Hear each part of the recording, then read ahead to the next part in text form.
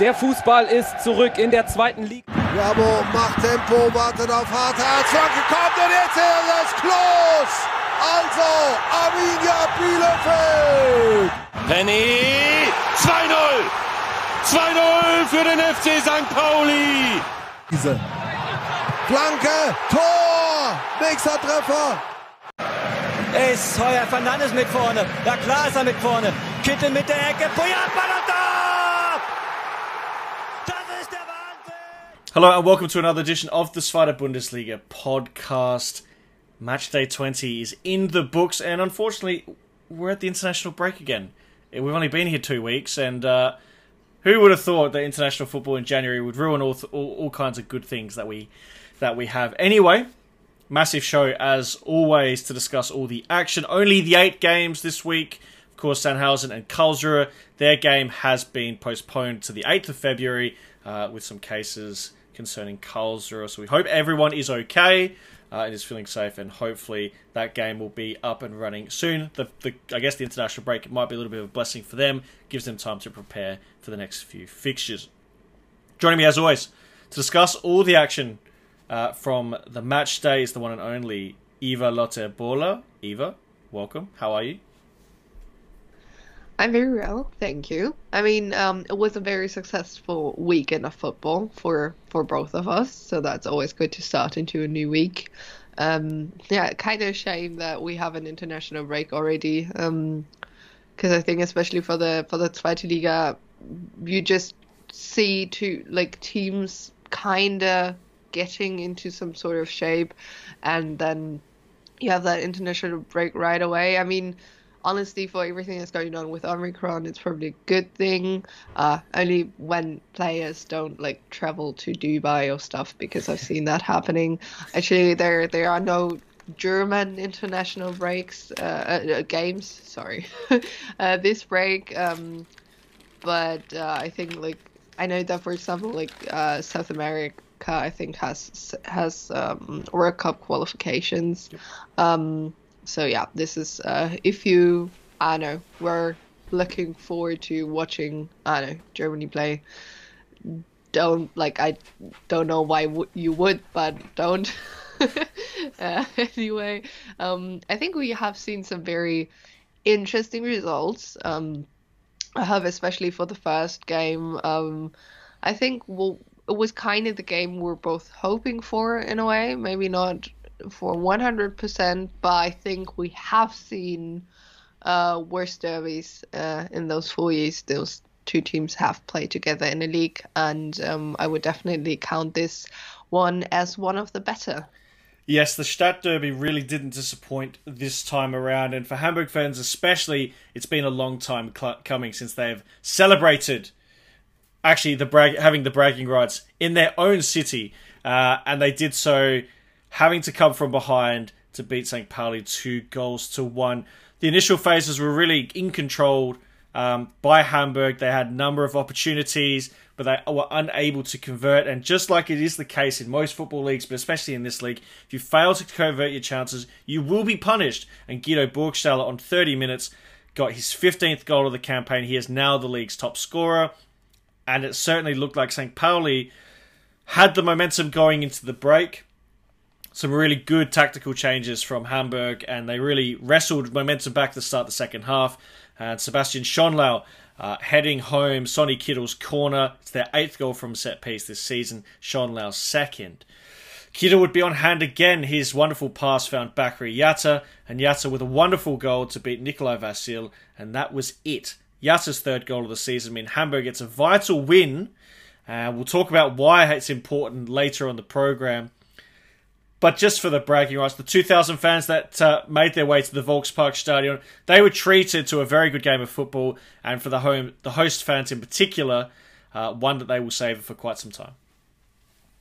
Yeah, and I mean, they really do have to win this game. I mean, St. Pauli kind of did what they thought was enough after the Burgstaller goal. I mean, you gotta say there was this moment where you could have said if they scored the second goal here, not sure if Hamburg bounces back from that.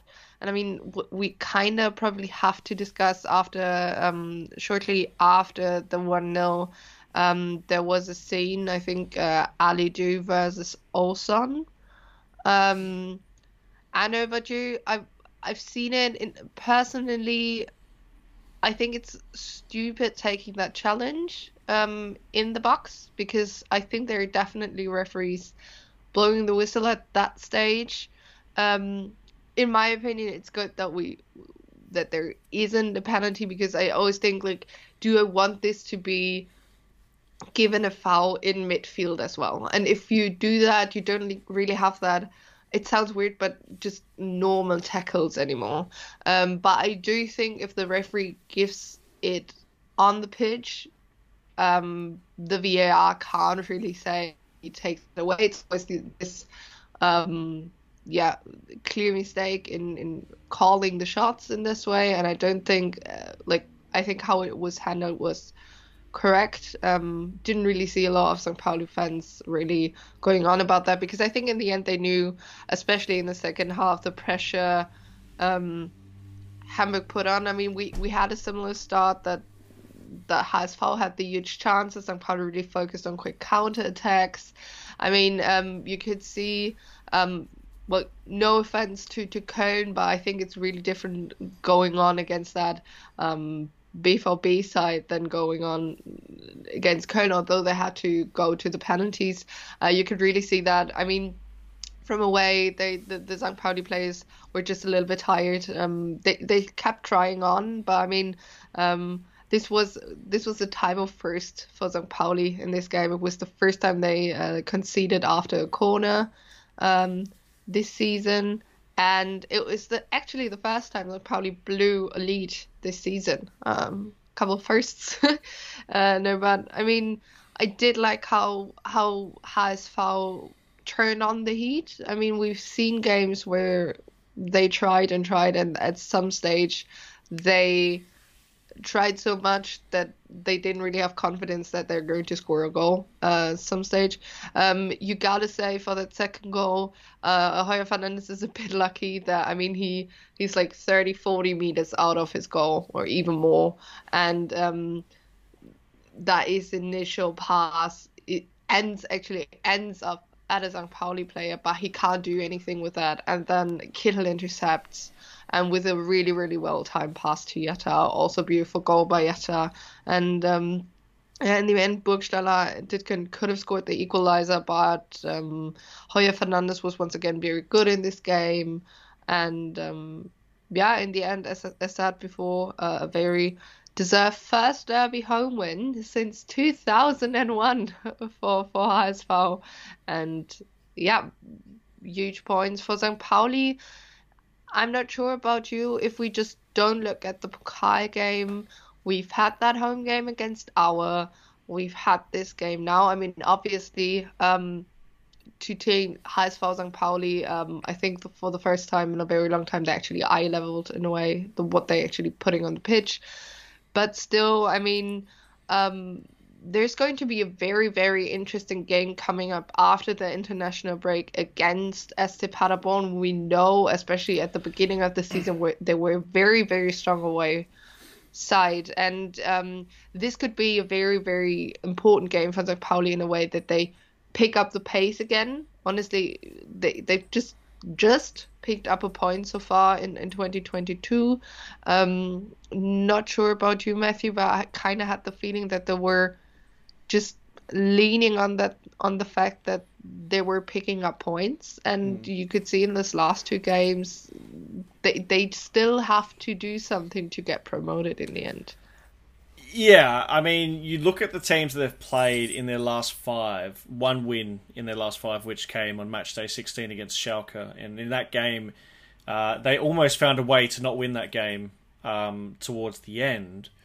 But one thing that's very noticeable is that the opponents they've played, 3 of those are in the bottom half. 2 of those are currently in the bottom 4.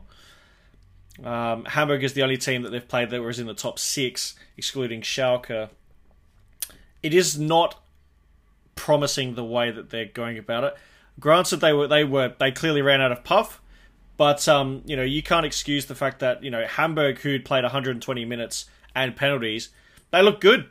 They played with great energy, great intensity, and they really put St. Pauli to the sword from minute one.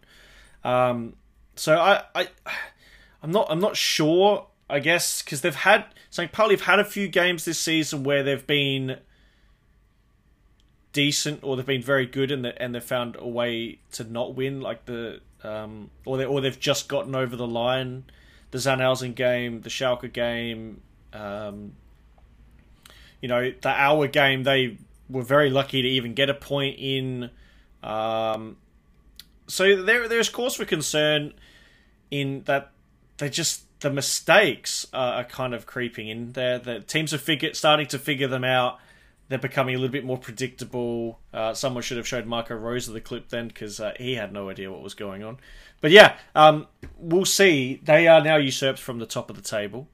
And Hamburg put themselves in a very good position. They are 5th, but they are tied on points with the 4th place side. Crazy. But we'll talk about the team that's currently 3rd, and then we'll get on to our league leaders. The 3rd place side is Werder Bremen. They took on Paderborn at the Benzler Arena. 750 people attended this game. And Bremen only just secured the 3 points. It means 5 consecutive wins for Ole Werner. It has been a perfect start, even if at times it has not been all perfect.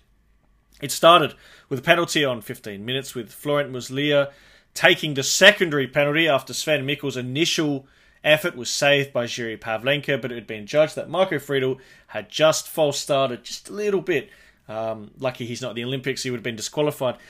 Muslia got the goal, and it was 1-0. Marvin Duksch, who's been, of course, in very, very good form, alongside Nicholas Füllkrug, he got goal number 11 on 35 minutes. Muslia continued his fantastic home debut for Paderborn with a second goal, his 3rd of the campaign, and he looks like he might be a very nifty signing for them going forward, being the Kosovan international. Felix Platter stunned Jiri Pavlenka on 56 minutes when his shot from about 35 yards out deceived Pavlenka, and oh boy, not good. Really, really poor goalkeeping. But Bremen continued to fight. Romano Schmidt got his 3rd goal of the campaign on 59 minutes, and then Nicholas Füllkrug equalised just 7 minutes later. We thought Paderborn had taken the 4-3 through Felix Platter, which would have been another World League goal. However, it was taken away. The VAR intervening. Then we thought Marvin Duksch had scored the 4-3 for Werder Bremen, but he was offside. And finally, it probably was the worst goal of the game, but Omar Toprak scoring his first Werder Bremen goal of the season. And that is all she wrote. Bremen, now 3rd. They are ahead of the likes of Schalke, and they are closing the gap to St. Pauli. Whew! This was a heck of a game, despite the fact that the pitch conditions were less than ideal. I think that's why they're looking for a new groundskeeper. But Bremen did enough. But there was, I think the way you can describe this game maybe the best is both teams can take a lot of positives out of the game in an attacking sense. Defensively, let's just say neither goalkeeper or defensive 4 could cover themselves in any sort of glory. That is very correct. Funny thing about this was I watched this game over Discord with Hannes, and he has Sky ticket, and I watched on the receiver. And yeah, the thing is, Sky Go, Sky ticket, and if you watch Sky on the receiver, it's 3 different time zones. So it's always really funny, especially in a game where a lot of goals are being scored and a lot of goals are being taken away. I've already seen the next goal when Hannes just saw the Paderborn goal, so this was always very funny. And sorry for him, I can't really hide my excitement or disappointment. So for him, I think it was a very, very horrible game to watch. Sorry for that, Hannes, once again. Actually, I mean, we were wondering, especially after what Max said last week, what can or how Werder Bremen will perform against a team that isn't kind of in the lower leagues of the table.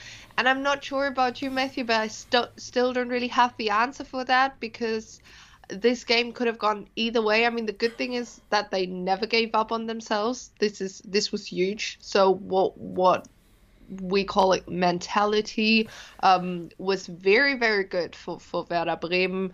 I mean, they've never gave up. They used Paderborn mistakes. On the other side, Paderborn found very good ways in finding Bremen's mistakes. And I mean, actually, this is kind of game you wanna watch over and over again, but not when you want to actually take something to learn from both teams, because this wasn't like Paderborn is playing St. Pauli next. I'm not sure if I would be Timo Schulz. I watched this game. I was like, yeah, don't make mistakes against Paderborn and use every mistake they hand you. This is not really something you can learn from. And I mean, we have to point out players like Florian Muslia and Felix Platter, obviously. I mean, it wasn't a huge surprise that Platter scored against Werder, but yeah, I mean, he nearly had that second goal, and my initial thought was, okay, this is a foul, it has to be taken away. But rewatching it, I want to kind of say Werder was a bit lucky there, because it's not an initial to the goal. It's not it's not a one-way street afterwards, and yeah, I think a bit lucky for Werder. I mean, probably would have ended like 4-5 then in the end, because this game was crazy. But yeah, for Werder Bremen, I think next game against Karlsruhe isn't like the one you need to focus on yet, because I mean, I'm really difficult putting Karlsruhe in the spot there, but like the game against HSV is going to be huge. This is those are the games you really need to focus on, and I do think that Ole Werner takes the right things out of this. I mean, you guys say a lot of beautiful goals. I mean, you don't really see this very often. I had the feeling both teams just decided to have this, yeah, like in the box, we're just going to let players score. It's fine. Nothing will happen there. Romano Schmid can, similar to Fabian Holland, can just score beautiful goals. And yeah, I mean, quick thought on both goalkeepers, or maybe just, I mean, we know, I do think Pavlenka is a good goalkeeper, but he always has this moments where I'm not quite sure where he's going. I mean, we all remember the goal he conceded against Hanover, and this game, it looks very weird when he conceded the Platter goal. And then obviously Yannick Hood, I mean, he has been a really, really good goalkeeper for Paderborn. But in this game, deciding where to go, deciding how to, and I mean, this was how the fourth goal for Werder, the actual fourth goal, they conceded. He had a similar situation, I think, for the 3-0 or so, where he just went out and there was no, like, it wasn't necessary, and that was a bit weird. I mean, in the end, I don't know if I wanted to put this as an advertisement for the Zweite Liga, because people will focus on the bad defending, but yeah. I mean, it was entertaining. Or, I mean, anything for clicks that we know certain brand outlets would definitely take advantage of. But yeah, it certainly was a game where you, as you described it, there wasn't a whole lot you could take about. In each of the games that they've had under Ole Werner, Werder have scored 3 or more goals.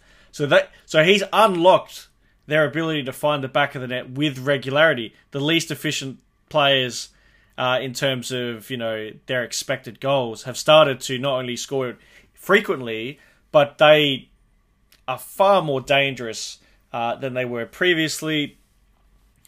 But defensively, they are still a rather fragile unit. We talk about the two centre-backs. In particular, you know, Toprak was not particularly strong in this game. He is on the elder side, and when you're not particularly fast like he is against pacey players, you can be exposed. You know, Velkovic was okay. I guess. And Friedel had his moments, and they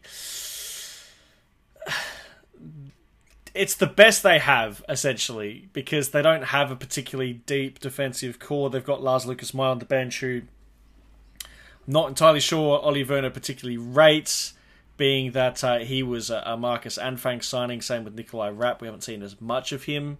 We're seeing a lot more of Bittencourt and Schmid in that midfield. But yeah, it's a tough. Overall, it's a decent win for Bremen, but yeah, a very tough pill to swallow if you are Paderborn, because that could have really put them in a position to be fighting for that top 3 positioning. Now let's go to the league leaders. They are Darmstadt. They took on Ingolstadt at the Audi Sport Park behind closed doors. It's hard to really comprehend how they did not win 6, 7, 8, 9-0 in this game. But it was only 2 in the end. Tim Skarka and Aaron Seidel were the goal scorers. I guess the positives to take for Darmstadt are they are top. And in their 2 games in 2022, they've managed to win without Philip Tietz and Luca Pfeiffer scoring. Sorry, they didn't. They lost. They drew their first game. My mistake. But the thing is, they need those 2 to score. And Pfeiffer had his opportunity inside the 6-yard box, which was well saved. But yeah, Ingolstadt not really in this game. It was painful to watch for them. It was like what's the saying? Beating a dead horse. Because that's what Darmstadt were doing, but they couldn't find the killer blow. It was kind of fascinating in that way. Eva, what do you take away from this game? Because on paper we expected Darmstadt to win. The result was Darmstadt won. But it just felt underwhelming because they had so much dominance throughout the game. They had so many chances. And yet, against one of the worst defensive teams in the league, they didn't destroy them by any stretch. It was just, we'll take 2-0 and we'll move on.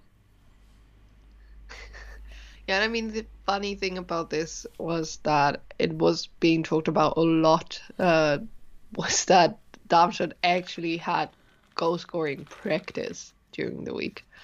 And I'm not sure, as a coach, wouldn't be so sure that worked very well. I mean, that Tim Skarka goal was a 1 in a million. Like, he hasn't scored at all this season, and then he scores an impossible goal. Not sure what Kotzke does there, though. Like, he just maybe thought, okay, never this is going to go in. In general, what I thought about, I mean, I really rather want to talk about Ingolstadt because I had the feeling they were more or less stable under Rüdiger Rehm so far. They always offered a bit more this game in both beginning, I don't know, 5 to 10 minutes of both halves. They tried to have an impact, didn't work that well. I mean, there was 2 situations where Schuhen went up against Pick. He was probably one of the highlights for Ingolstadt. Not sure how I want to put this. But I mean, for them, I think it's good to know if they got Dejan Stojanovic, he succumbed to some sort of injury. I'm not sure. Didn't really see what happened there. But in Robert Jendrusch, they had someone replacing him who showed a very, very good game. So I think this is something that, in a way, you can take away from a side that is really battling relegation. That you don't really have that problem in goalkeeping. I mean, obviously that second goal, he lets the ball slide. But honestly, without him, it could have been easily 5 or 6-0 for Darmstadt. So I don't really want to just put it on him. Had to do with the center backs as well. For Ingolstadt, with the goal scoring, I'm not sure. I mean, you if you come, for example, compare to maybe Sven Michel in Paderborn, you have 2 teams where they're most important goal scorer or goal scorers aren't really replicating what they're doing. But the thing you need as clubs like that are people that can jump in. And with Tim Skarke and Seidel, maybe you have someone or some players who can fill that gap. But at the same time, there will be games where you play against opponents who will use this. And I mean, we've seen it the week before. You gotta do something about that. And yeah, not sure for Ingolstadt.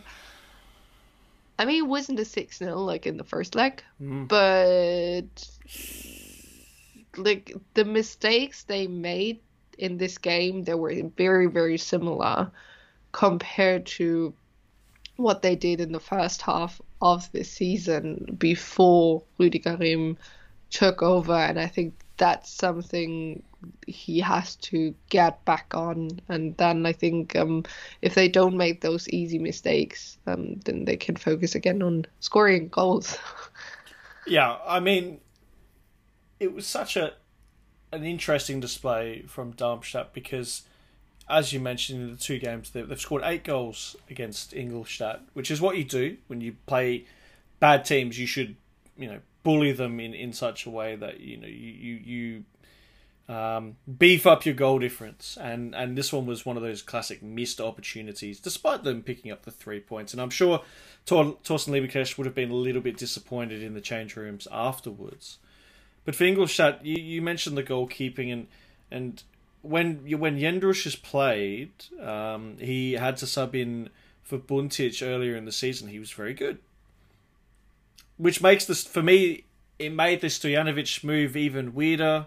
Because, yes, all of the goalkeepers, all the Ingolstadt goalkeepers who have played this year, and that includes Stojanovic, have had some sort of howler or some sort of drastic error. And I think, for me, in the game and a half that Stojanovic has played, he's played like someone who hasn't played a lot of games at all in the first half of the season.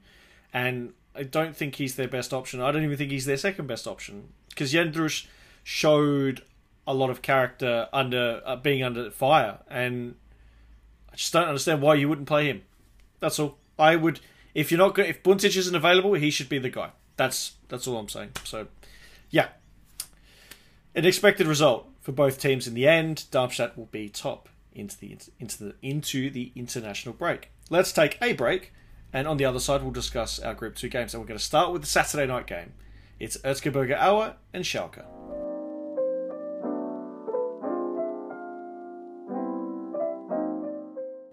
Schalke were hoping to put away the disappointment from the previous match days when they took on an Erzgebirge Aue side looking to finally break their duct.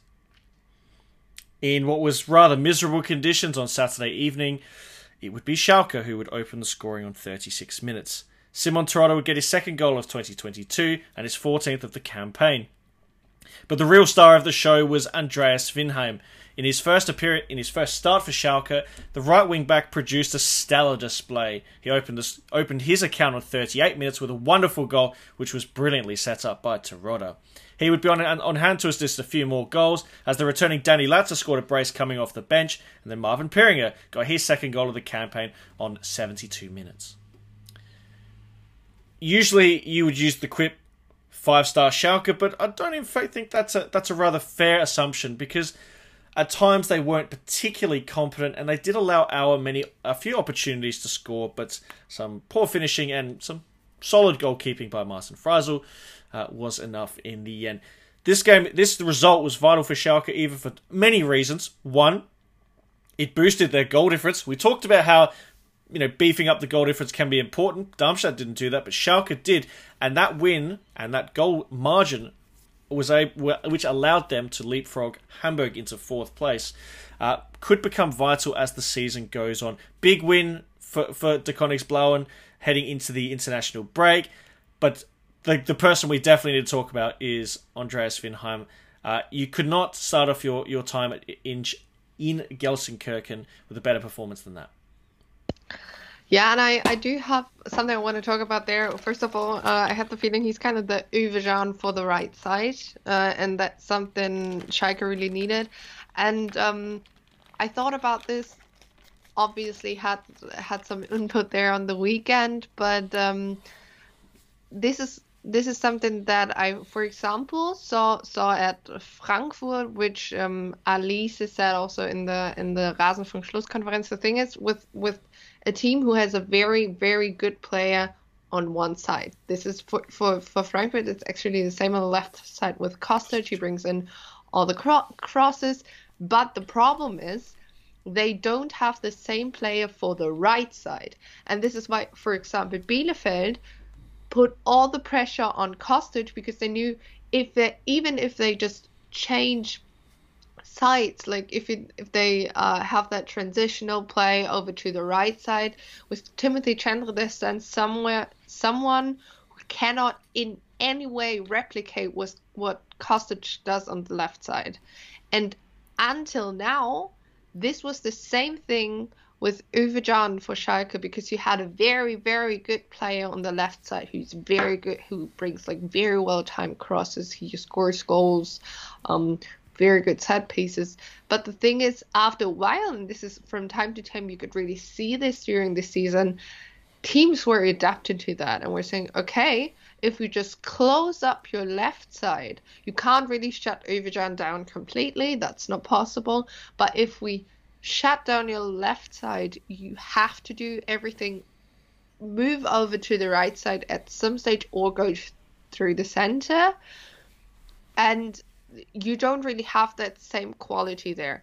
Now they have the same quality there. I mean, we've only seen one game, don't really want to overhype any player, but the way Windheim worked in this team, the way Schalke could play on both wings with Uwe Can on the left and Windheim on the right side, on the right wing, very, very impressive. And then you have players like Pieringer who worked very well in the depth next to Terodde, and I think this is really a performance where Schalke, they have to build on that, because it doesn't, like, first of all, what you said, obviously goal difference is a very important topic, but it, like, this 5-0 doesn't count more if you lose your next game against Regensburg. This is something Schalke really has to get in. They have to get in consistency.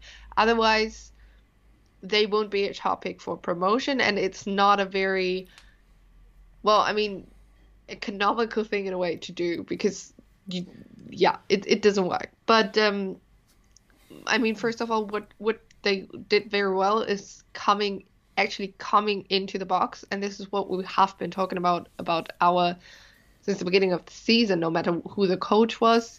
They're in box defending.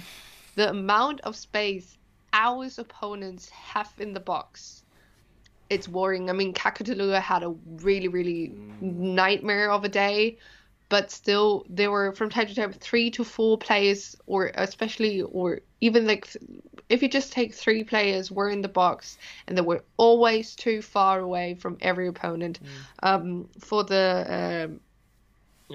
both Latza goals, or at least the first one, 3 our players have no control at all. The ball comes in and Latza can just score that goal out, like just come in. He doesn't really have to go up against any kind of our player. And this is sorry to have to put it this way, but it's no Zweite Bundesliga level. This is, I mean, I think probably even in terms of Dritte Liga, this is not how you can get away in defending, because especially against the Schalke team, who's known for having, even if you just had Uwe Can at this stage, bringing in well-timed passes, and then you have Simon Terodde there, who stands at the right stage 9 out of 10 times. And I'm sorry, but especially from our side, who has to build on their performances at home to stay in, I was very disappointed after they just got a draw against St. Pauli. This is not how you can perform at all. I mean, they had their chances, but it was they started off with a chance against the first Ovosu, I think, against Freisel, and after that, like after Terodde scored the goal, after that it was only Schalke. They didn't really offer much. Quick last point on that. Normally I'm not a huge fan of watching the Saturday night games due to the commentators.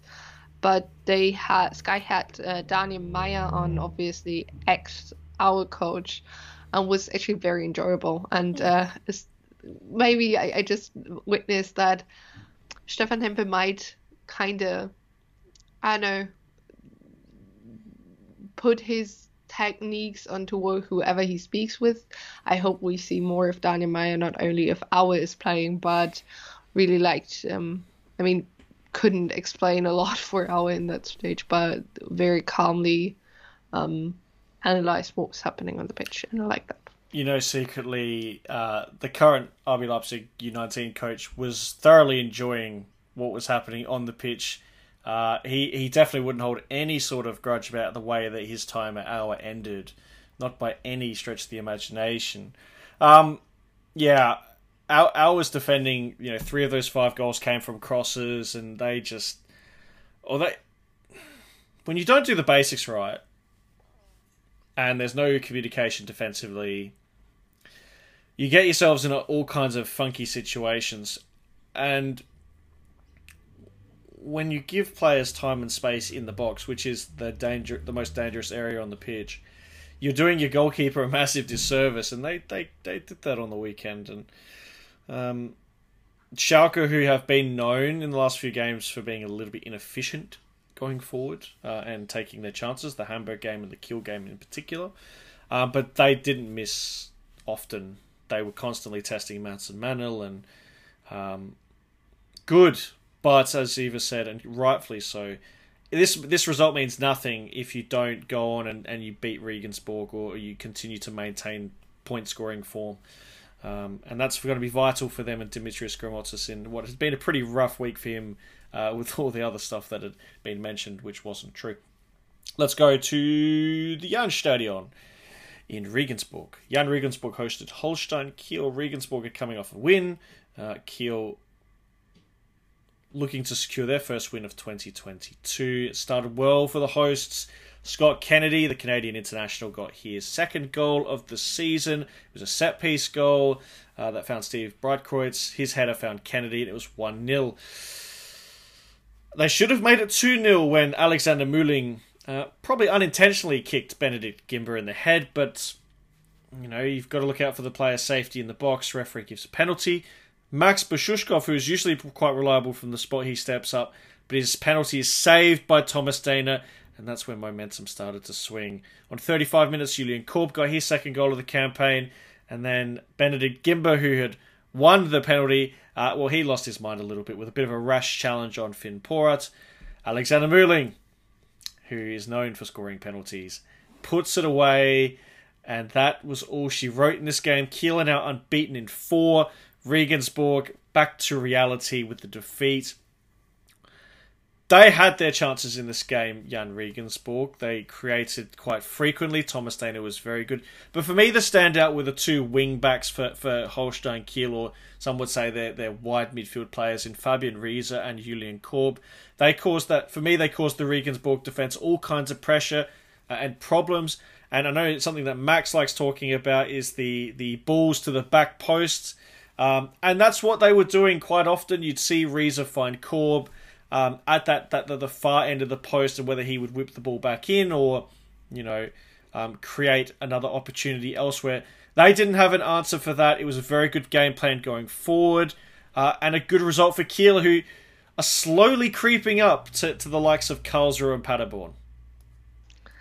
Yeah, and if you compare it to the game in the first leg, really, really different outcome. Really different game. It was actually a game that was, for neutral spectators, really interesting to watch, because you never knew.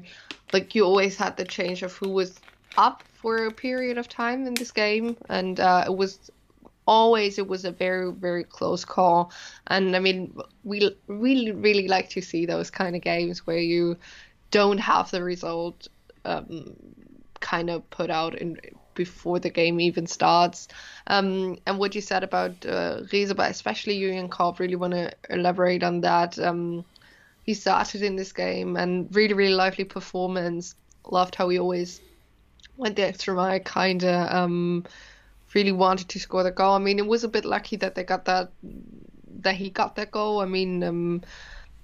he Breitkreuz is being kicked in the stomach, arm, whatever.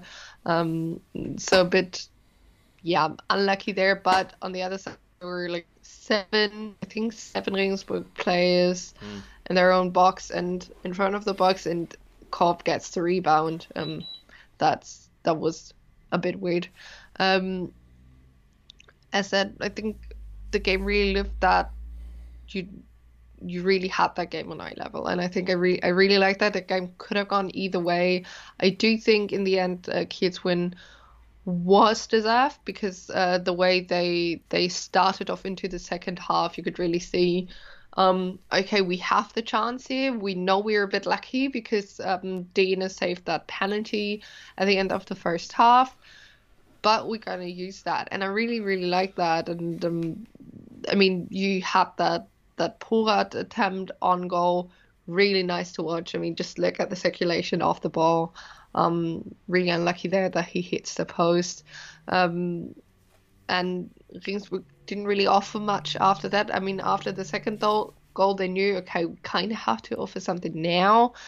But I mean, what I really like as well is that, from teams, they have variability in their formation from game to game, but Kiel actually has it in a game. They change how many players they have in the back from 3 to 5 to 4.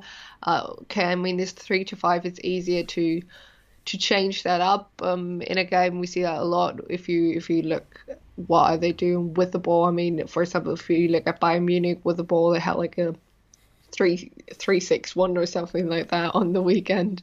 And I mean, in the end, with Regensburg, them scoring from after a free kick, after a set piece, sky is blue. It was their 18th goal after set piece. I'm not sure if teams will start to not let them do that, but I don't know.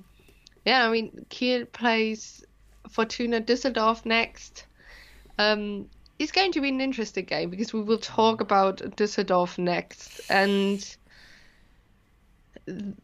with Düsseldorf, the only thing you have to do is score a goal very early, and then they're done for. And I am interested in if Kiel can manage to do so. It's actually not that clear cut as you might think, in my opinion. This is the fun thing about Zweite Bundesliga, because if you can figure out the one weakness of a team but don't use it, it can be close in the end. Necessary, obviously, for Regensburg, we talked about that they play Schalke. Going to be a very interesting game. Do you think it's going to be a different game? I do hope it's going to be a different game than in the first leg. But yeah, I think in general, the next match day, we have a couple of games that can really, in a way, predefine what can happen with the teams. We spoke about St. Pauli, Paderborn, then Regensburg, Schalke. We also have games like, I think, Sandhausen playing Aue. Those are games. I mean, it's not going to be great to watch, but very, very important for both teams in those in the bottom. So yeah, I think match day 21 is going to be huge. Yeah, I think the difference in those games will be the form is a lot different to what it was when they first met. And the perspective has changed quite a bit. Regensburg's play in the final third was really ordinary. They shot at will when they could, but like it just wasn't clinical. There was no clinicalness in the way that they were going about it. And then you could see towards the end of the game when the panic starts to set in and you play a bit more frantically, you just trying to force the issue a bit too much, and this was the case here, but they weren't the only team who played in that fashion. As Eva alluded to, that would be Fortuna Düsseldorf.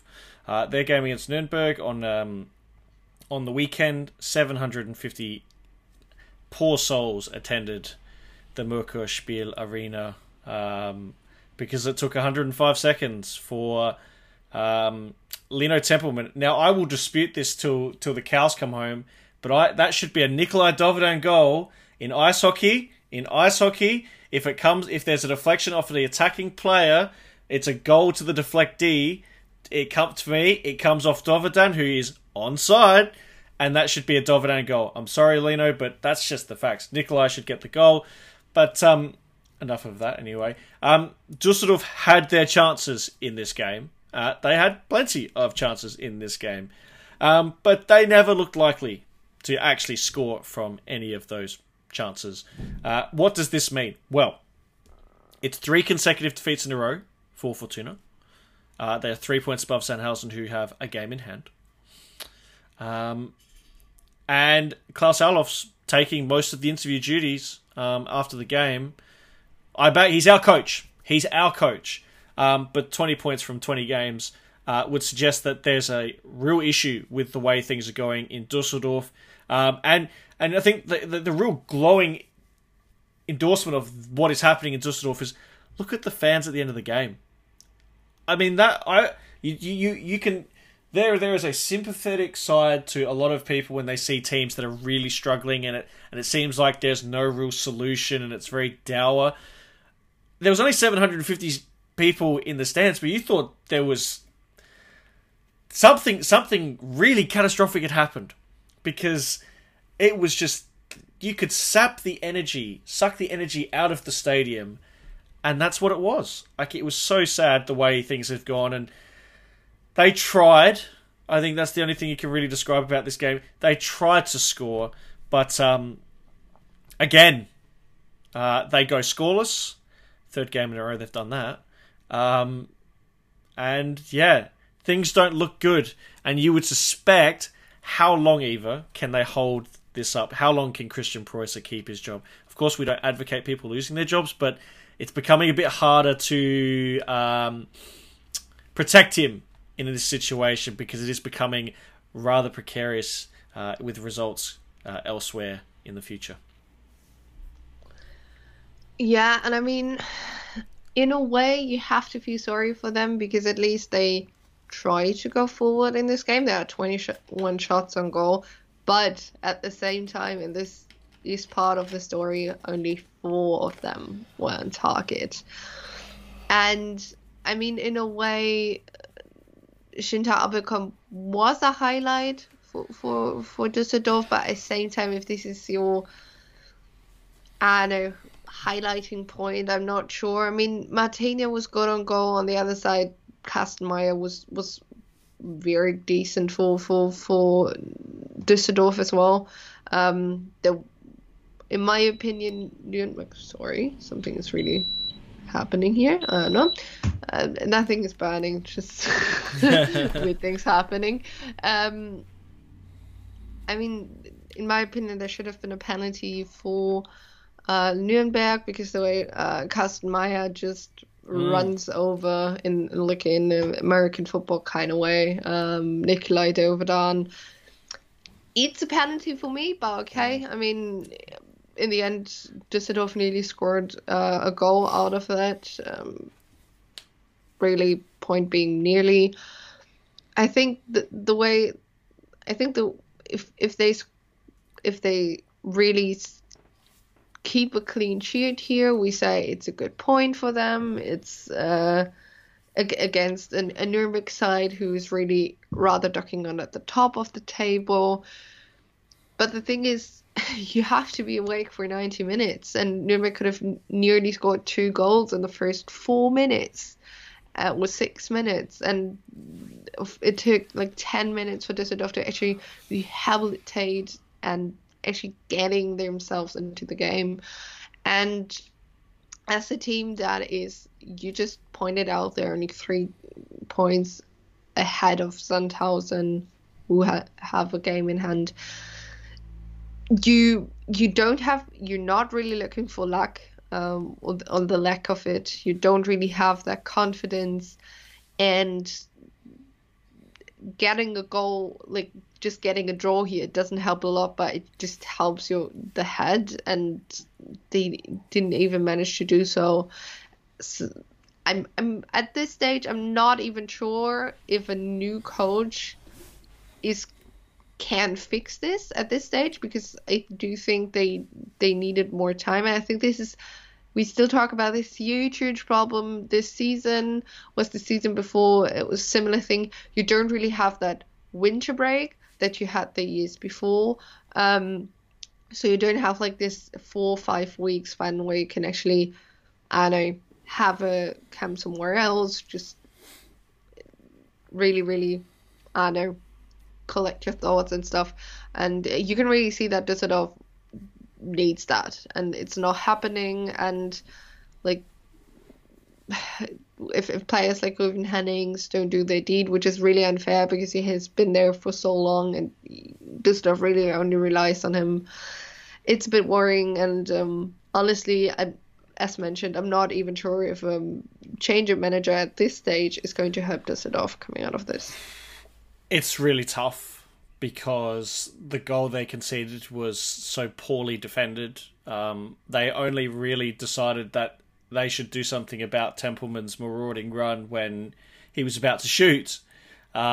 His initial run starts inside his own half, and no one really makes an attempt to stop him. So that's really bad. Their application was really poor in the first 15 minutes. They did get some sort of momentum, but it's a tough one because you probably, your comparison for Christian Preuss is going to be Uwe Rosler, and whilst it wasn't particularly pretty last year, they still found ways to get results, and that's not what Fortuna are doing this year. They just can't, they can't steal wins, or they can't steal a point when it seems unlikely. They've played in a few games this season where they've been in a position to win and they've found a way to draw, they've found a way to lose. I think of the Hanover game when Muslia scored that goal from about 30 yards out to beat Karstenmeier, and it's been a horrid season for them. And I just don't know where it looks. For Nürnberg, we should actually give Nürnberg a bit of credit. They held on very well. I think defensively they were very good as a unit. They had great defensive shape, and they defended for their lives in the end. It was a very gritty win, and one that they needed. One that they definitely needed. Keeps them in the hunt. Let's take our final break, and on the other side, we will discuss our final two matches from match day 20. And we're going to start at the Osterstadion in Rostock. It's Hansa and Heidenheim.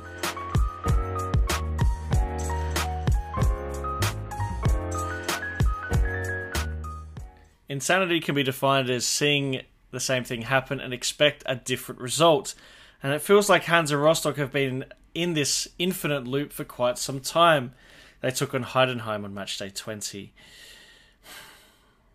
It seems that it doesn't matter who they put up front, even with the returning Jean Verhoek, that scoring a goal in front of their own stadium is in fact nigh on impossible. In fact, some would say that there is a hex that is gatekeeping Hansa from actually scoring, as recently they've been unable to find the back of the net, and they failed to do so again with this 0-0 draw against a pretty uninspiring Heidenheim side.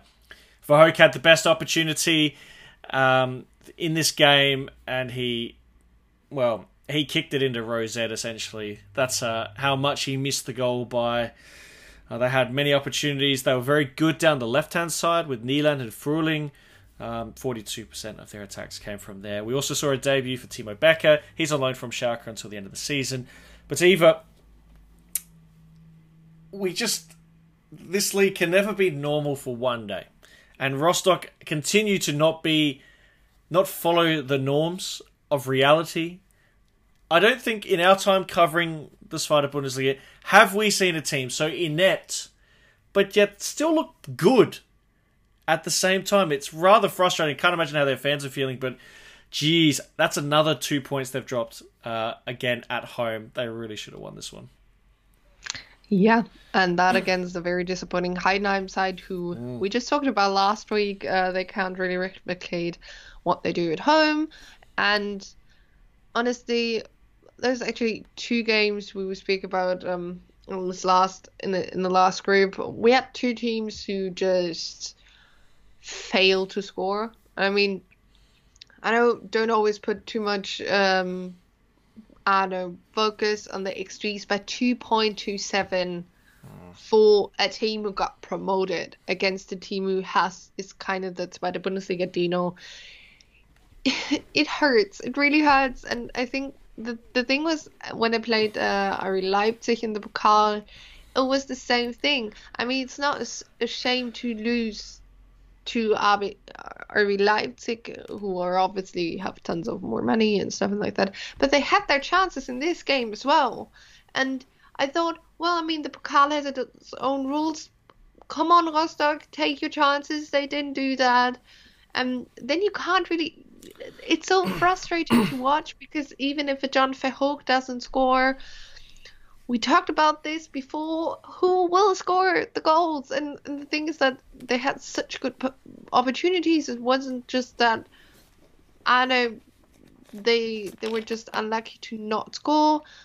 They just, at this stage, it's the lack of quality scoring the goals. And it's so harsh to put it that way, but it is. And if they don't look out, I mean, they can be lucky that there are a couple of teams who fail to score even more.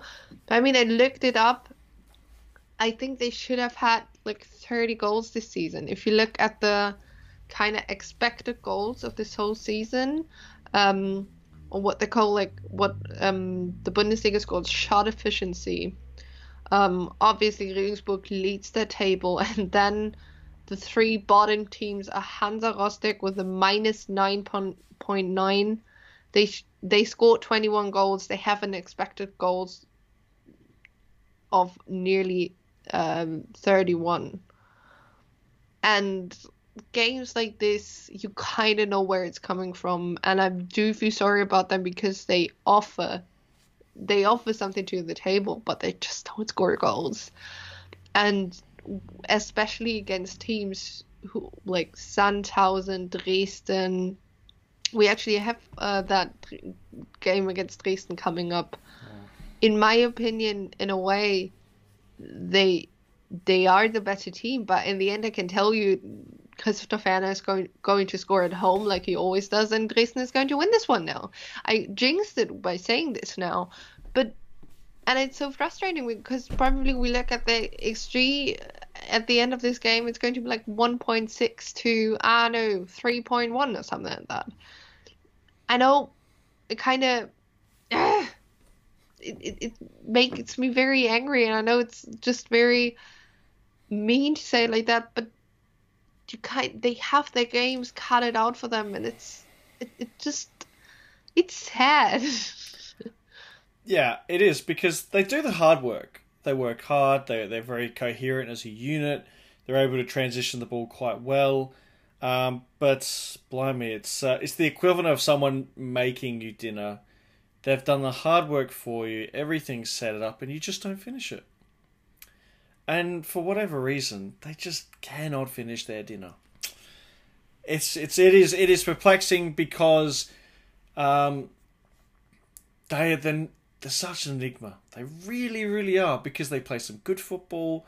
They know how to put teams on the back foot, but they can't score. It's just crazy.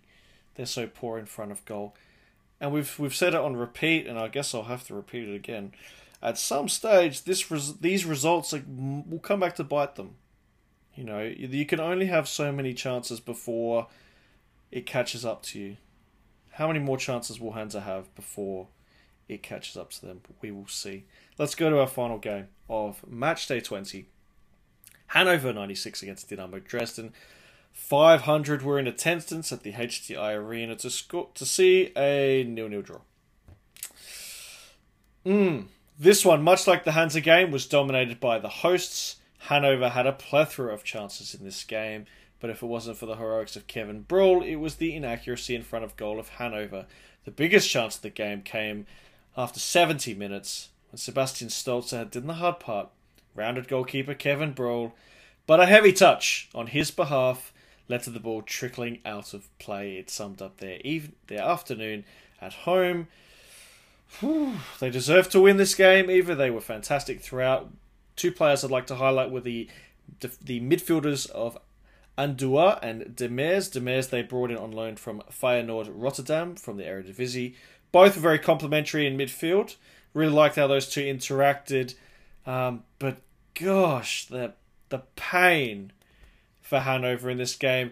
A chance to win, to continue their good run after beating Mönchengladbach in the cup. Yeah, and I mean, it was just similar, as you mentioned, to the Rostock game, very frustrating to watch. Hanover was the better team in this game by a stretch. Besides the players you just pointed out, wanna take a look at Bayer and Teuchert as well.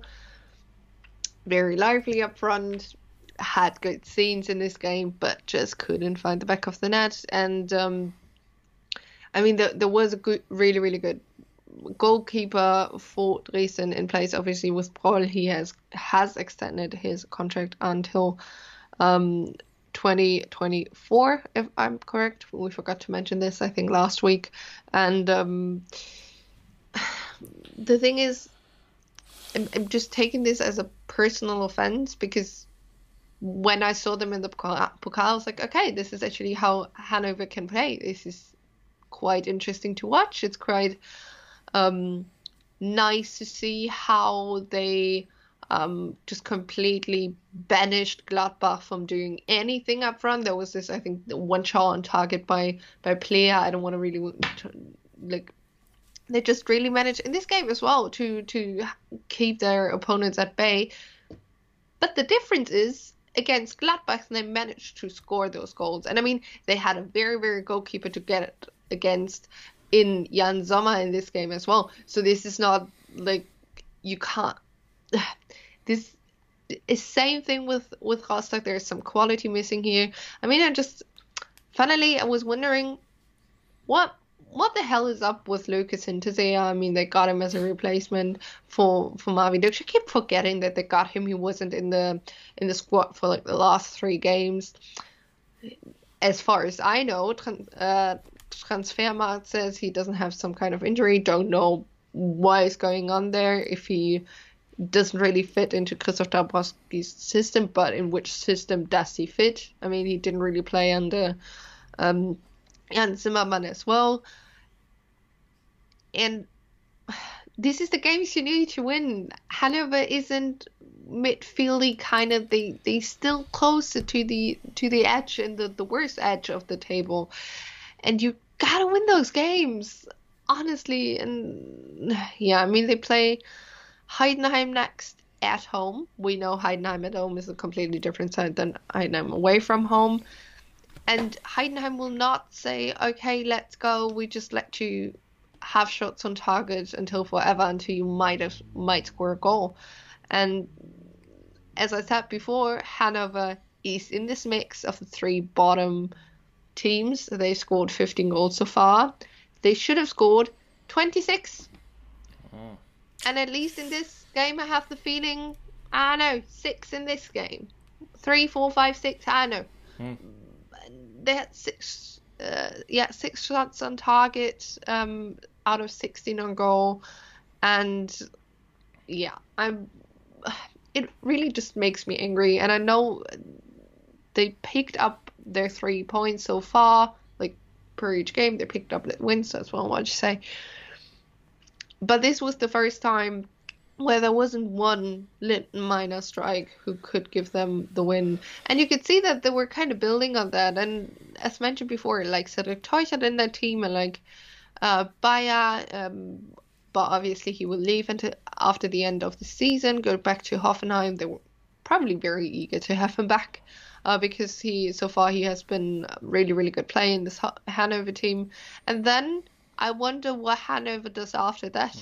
If Bayer is gone, they miss some very, very creative player in this midfield attacking front. And if they stay in the league, it has to be some changes. I mean, I really just screamed at my TV yesterday and the day before, because I forgot how horrible it was.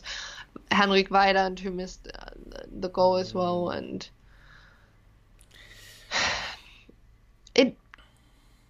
it's pain.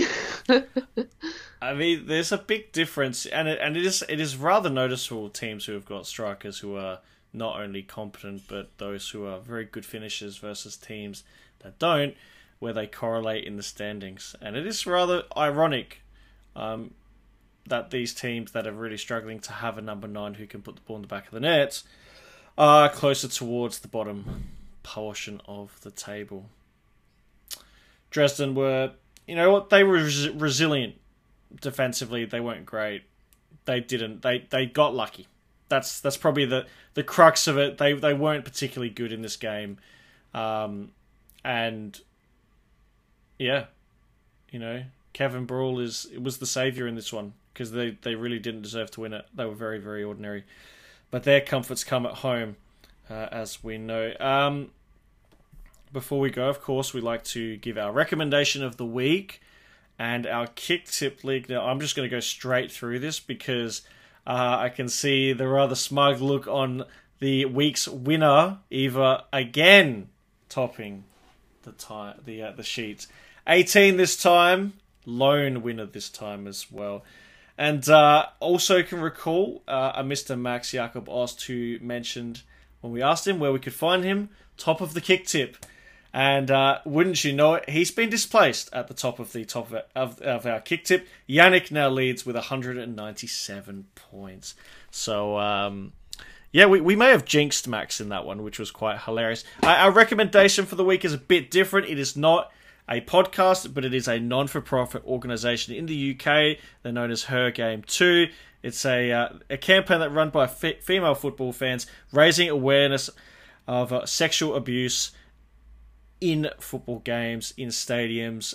Football is an inclusive environment and one that is welcome for all. And the fact that we are still at a situation where we have to check ourselves, especially the men, a lot of the men in the room, not respecting their right to be at the football, using terrible quotes like "get in the kitchen" and stuff like that, is not acceptable in this day and age. And as individuals, we have to be better. And yeah, highly recommend you guys check them out. You can find them on Twitter at hergame2, or you can go to their website for more information. It's hergame2.co.uk. I think that's it. I think we're done for our Matchday 20 review. We'll be back in a couple of weeks' time to discuss all the action from Matchday 21. Until then, stay safe, enjoy the international break, and we can't wait to see you shortly.